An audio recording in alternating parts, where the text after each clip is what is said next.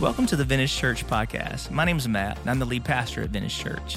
We're so grateful that you would take time to lean into a teaching from one of our weekend worship gatherings. Each week, one of our pastors opens the Word of God with a relevant message in the hopes that you are inspired to live and love like Jesus. We invite you now to open your heart and mind and lean into the Word of God. So, it's very unique the way that God decided to announce the reality of the birth of the Savior in that moment. That when the angel split the night sky, he didn't stand in a cathedral or a palace full of princes. No, he broke the night sky over a field of simple shepherds to declare that the good shepherd had come. And it was an unexpected place with an unexpected group of people at an unexpected time, but it was a promise that had been set in motion at the very beginning of time. I don't know if you know this, but Jesus isn't God's reaction to our sin. His plan of redemption was in his heart from the onset. You with me? Say amen. And so from the very moment in the Garden of Eden when Adam and Eve decided to break the commands of God and experience the separation, that the world, y'all, that we live in is not the one that God intended for us. It's not the one he created and placed Adam and Eve in. It's not the one that he wanted for us. The one he wanted for us was full of community with him and intimacy with him, and it was free of disease and death and pain and shame and all the things that war against your spirit. But the very moment that sin entered the world, God sought Adam and Eve. Have you ever read it? It says he went looking for them in the garden. That even in their disobedience, God was chasing after us. He said, "Where are you?" And it's not, you can't play hide and seek from God. Believe me, I've tried. But when he found them, very early on, he made a statement that was pointing to the very thing we celebrate today. Go with me. Go to Genesis chapter 3. He's having this conversation with Adam and Eve. Genesis chapter 3, verse 14. It says, "So the Lord God said to the serpent, 'Because you have done this, cursed are you above all livestock and all wild animals, and you will crawl on your belly and you will eat dust all the days of your life.'" And that's why we hate snakes. In verse 15, and it says, "I will put enmity between you and the woman, and between your offspring and hers, and he will crush your head, but you will only strike his heel." And right there, God is already pointing to the person of Jesus who is to come. He's saying, because you have done this, this is the consequence. Here's the sequence of things that are going to unfold. But just so you know, someday you will strike his heel, but Satan, he will crush your head. That you will inflict a wound upon him, that it will be nothing compared to what he will do to you. And in that moment, God is pointing us to the reality that through the womb of a woman, God would send the Savior. And what would unfold over the centuries that would follow would be our God continuing to reveal this reality. That all throughout the Old Testament, this beautiful document that we have been given by God, all of that first half of your Bible, that Old Testament, is God trying to prepare humanity for the coming of the Savior. And I know when you read the Old Testament, so much of it confuses you that you avoid it at times, but it is littered with the details of what would happen to come.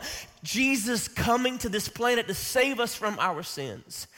And all throughout the Old Testament, there's these prophecies that point to the fulfillment of that promise with the hopes that when it would come, humanity wouldn't miss it. And y'all, there's so much detail in that book, in those words, all throughout the scriptures. Eventually, God would pick a people group through which he would bring the Savior. When he would show up in the life of a man named Abram, who we know now as Abraham, when he would say that through your line, that your descendants will be as vast as the grains of the sand, and it'll be through you I will build a great kingdom. And God was saying, it will be through this line, Abraham, that eventually the Savior of the world, eventually the one promised in Genesis, will come through your lineage. All the way would you move up to King David when in 2 Samuel, go there with me, 2 Samuel chapter 7, verses 12 and 13. Well, right here, once again, we see the promise of the one who is to come, that he would come through the lineage of King David. In 2 Samuel chapter 7, verse 12, it says, when your days are over, David, and you rest with your ancestors, I will raise up your offspring to succeed you, your own flesh and blood, and I will establish his kingdom. And he is the one who will build a house for my name, and I will establish the throne of his kingdom forever. That following that promise in the garden, God gave us all these prophecies to point to the Savior that was to come, with the hopes that when he did, we would not miss it. That we would see him for who he is. And even shrouded in this Christmas narrative that we have, we see so much that, oh, look at me, hundreds of years before Jesus would be born, even the smallest details of his birth would be foretold. Like in Isaiah chapter 7, verse 4, it says, therefore the Lord himself will give you a sign. The virgin will conceive and give birth to a son and will call him Emmanuel. That even the very town that Jesus would be born would be foretold.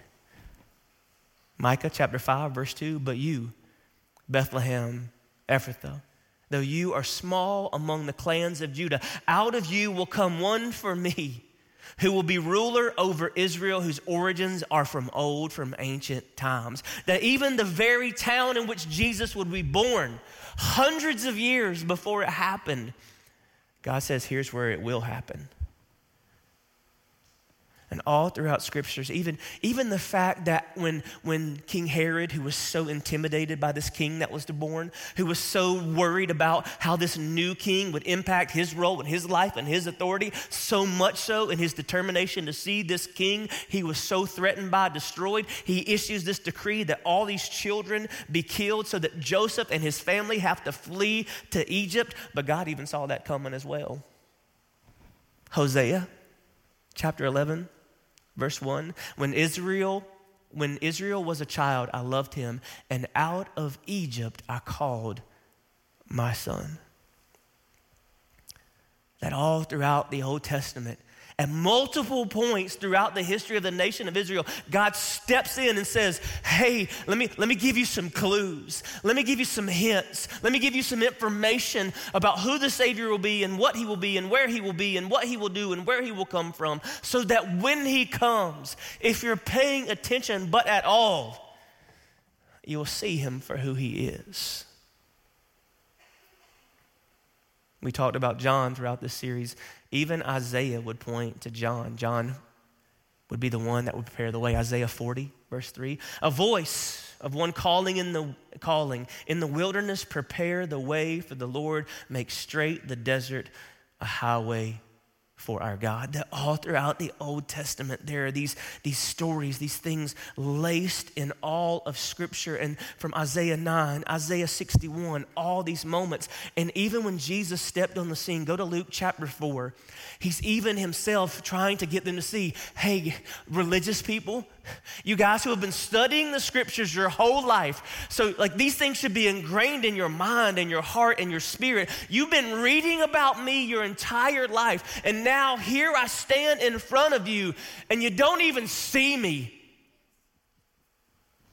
Luke chapter 4 says he, Jesus, went to Nazareth where he had been brought up. And on the Sabbath day he went into the synagogue, as was his custom, and he stood up to read. And the scroll of the prophet Isaiah was handed to him, and unrolling it, he found the place where it is written, the Spirit of the Lord is upon me, because he has anointed me to proclaim good news to the poor. He has sent me to proclaim freedom for the prisoners and recovery of sight for the blind, to set the oppressed free, to proclaim the year of the Lord's favor. And then he rolled up the scroll and gave it back to the attendant and sat down, and the eyes of everyone in the synagogue were fastened on him. And he began to say, today, look at me. That's what Jesus said, look at me too. He said, look at me. Today, the scripture is fulfilled in your very hearing. All the things that you've spent your life dedicated to studying, all the things that you've read since you were a small child, now you're watching them unfold before your very eyes. Do you see it? Do you see it? In his birth, in his life, all these details were foretold, even in his death. You remember on that fateful Palm Sunday when the King of Kings and Lord of Lords mounted the back of a borrowed donkey and rode into Jerusalem? God had told them that's exactly how it would happen. Zechariah 9:9 says, "Rejoice greatly, daughter Zion. Shout, daughter Jerusalem. See, your king comes to you, righteous and victorious, lowly, riding on a donkey, on a colt, on a foal of a donkey." Like, this is how it's going to happen. Do you see it? All throughout Scripture, he points to this. And there was even a moment, and it wasn't just in these prophets. It was even in the symbolism of all the things that happened in the nation of Israel. There was a time in the nation of Israel when Moses was leading them to the promised land where people were bit by snakes. And they were dying. And God says, hey, go fasten a snake to a pole and raise it up. And so that everyone who looks on the one raised on the pole will not die but have life. In Numbers chapter 21, verse 9, it says, so Moses made a bronze snake and put it on a pole. Then when anyone who was bitten by a snake and looked at the bronze snake, they lived. That anyone who had been bitten by a snake, by a serpent. Sound familiar at all, church? Y'all with me? But even when the effect of the serpent is being had on the person, if they'll look at the one raised up on the pole, they will have life.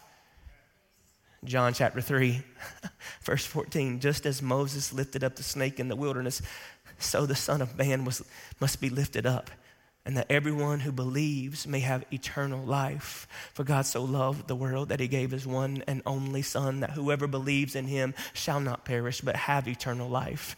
For God did not send his Son in the world to condemn the world, but to save the world through him. And whoever believes in him is not condemned, but whoever does not believe in him stands and condemned already, because they have not believed in the name of God's one and only Son. That's why Jesus said, when I am lifted up, I will draw all men unto me. Like all these little details, y'all, were laid out in Scripture. If you go into Psalm 22, verse 18, I'm not going to read it, it'll be on the screen. That even when the soldiers are dividing his clothes, that very act is foretold thousands of years before it ever happened. Even though like it was very common for someone to be crucified because it would take so long, they would eventually break the legs of the one being crucified to expedite the death. But the Scriptures have foretold that not a bone in his body would be broken. And so even in something that was so customary for this way of capital punishment never happened to Jesus because God said it wouldn't. Even his resurrection was foretold. Like all of these things were pointed out. Yet so many people missed it. So many people missed it. And I know often we think that Jesus' biggest frustration with the religious people was because of their hypocrisy. But I think what you see is the broken heart of the Savior of the world, because he's standing before the very people that should recognize him most, and they're missing it. And he even says it. Go to John chapter 5. Think of verse 37. Once again, he's standing before these people that are supposed to see him. And it says, and the Father who sent me has himself testified concerning me. You have never heard his voice, nor seen his form, nor does his word dwell in you. For you do not believe the one he sent. Look at verse 39. It says, you study the Scriptures so diligently because you think that in them you have eternal life. These are the very Scriptures that testify about me, yet you refuse to come to me to have life. That Scripture that you've been studying your whole life, that I keep fulfilling in every way. It's right in front of you. And you don't see it. Y'all look at me. Jesus fulfilled just through his birth, life, death, and resurrection. Over 300 prophecies. The likelihood of one person fulfilling that many prophecies is so astronomically impossible unless he's God, unless he is the one. But even their rejection would be foretold. Isaiah 53, verse 3 says he was despised and rejected by mankind, a man of suffering and familiar with pain, like one from whom people hide their faces. He was despised, and we held him in low esteem. That even the fact that despite all the evidence, they would miss it was foretold. And if you're like me, you read these scriptures and you're like, how? How did y'all not see it? How did you not see him for who he is?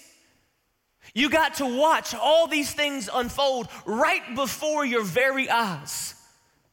You knew the scriptures, you knew the prophecies, you knew what was foretold. You got to read all the things that God said would happen when the Savior would come, and you're watching it happen in real time, and you missed it. And maybe the reason why they missed it is really the same reason why so often we miss him.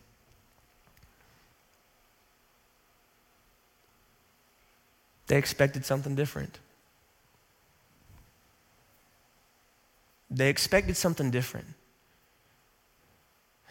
And unmet expectations can easily cloud undeniable evidence. Unmet expectations can easily cloud undeniable evidence. Sometimes you can miss what's right in front of your face because you think it shouldn't look like that. You ever had that happen?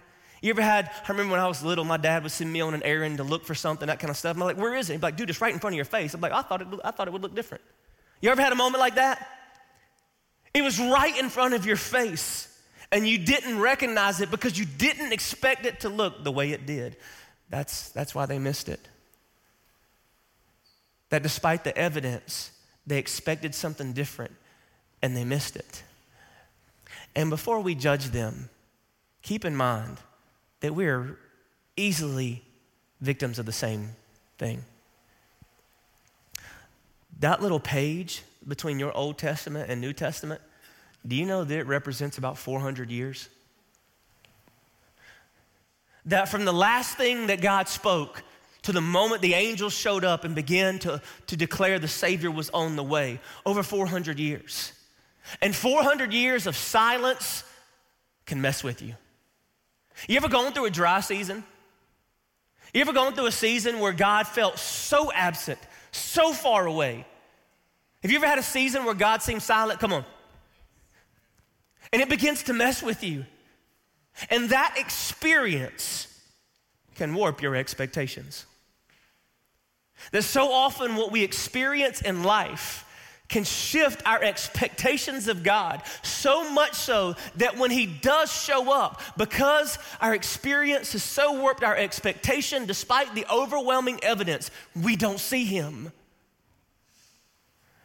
And I just want this Christmas to remind you, don't let the expectations he never agreed to cause you to ignore the evidence of who he really is. God wasn't who they expected, but he was absolutely who he promised. And so often in life, God will not do what you expect him to do, but he will always be who he promised to be. He will always be who he promised to be. And so often we have an expectation born not of his word, but formed by our experience. And isn't it funny how quickly we get frustrated at God when he doesn't meet our expectations, but how slowly we are to praise him when he exceeds them? Did that make sense? How quickly we are to get mad at God when he doesn't meet our expectations, but how slow we are to praise him in those moments when he exceeds them. And I know that there's a lot of people sitting in this room wallowing in the frustration of unmet expectations. And if you stay there, it's gonna cloud the undeniable evidence of his presence, his goodness, his love, his power in your life. I look around the room and I lock eyes with some people who I know didn't expect to be where you are right now in this season. You expected things to be different. You expected him to still be here. You expected them to be sitting at the table next week. You expected for your life to look exactly like this. And because it doesn't, that unmet expectation is overshadowing all the evidence that he is still present in your life and is keeping you from truly leaning into this season and acknowledging God for who he is. And today is the day that I call you back. That nah, he didn't do what you expected him to do. But he is who he promised to be. And there's so much evidence of his goodness in your life right in front of you. Perhaps today sitting right beside you. But you can't see it until right now. Over the last 2 years, it feels like we've all lost so much, doesn't it? And it's so easy to fixate on what's been taken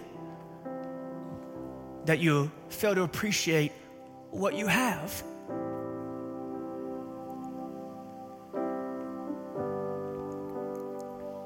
It's right in front of you. He was right in front of them, and they missed it.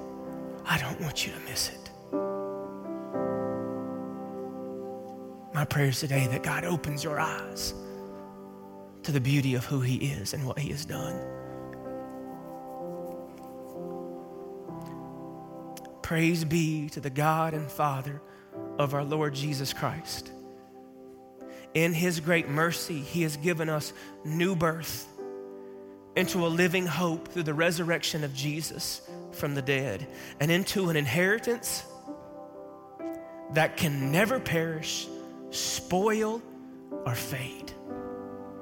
This inheritance is kept in heaven for you, who through faith are shielded by God's power until the coming of the salvation that is ready to be revealed in the last time. Because see, there's some promises, there's some prophecies that have yet to be fulfilled, but someday they will be.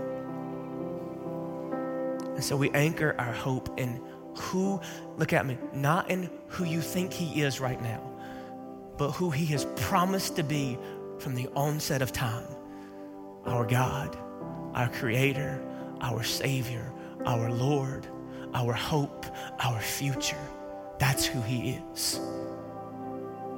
So would you stand with me? Father, I know that we stand in this room today, so many with heavy hearts and walking through difficult times. And Father, I pray that today that you would step into this room, that you would show up right in front of our face, that you would be so seen, heard, felt, so real in this moment, that God, our experience and what we've experienced over this last year can so cloud our expectations, warp our expectations, and we begin to have expectations that are born of the experience and not rooted in your word. But God, there's not you says you told Mary, no word from God will ever fail. And for God, those people in this room that you didn't meet their expectations, instead they feel that failure so real and so strong. God, I pray that they will be reminded that, no, you didn't meet that expectation. But you never said you would. You never promised that. God, you never promised us so much of the things that we anchor our hope in. God, you don't promise us tomorrow. You don't promise us that it'll always be easy. Those are things that you never said that we should expect. But you promised you'd be with us. You promised you would work all things for our good. You promised you're preparing a place for us that will not include all the things that cause struggle and pain in this life. And so, God, we lean into that knowing, God, that everything you've ever promised has come to pass or will come to pass. And we lean into that truth today. And it's from that posture that we worship you. In Jesus' name, amen. Thanks for listening to the Vintage Church podcast. We hope what you have just heard has inspired you to live and love like Jesus. If you'd like to know more about Vintage Church or to get further connected, we invite you to visit us at our website at vintagechurch.net. We'd also encourage you to download the Vintage app. There you can find more resources about how to get involved and grow in your faith. You can access the Vintage Church app by going to app.vintagechurch.net. Thank you so much for allowing us to be a part of your spiritual journey, and we hope to see you soon.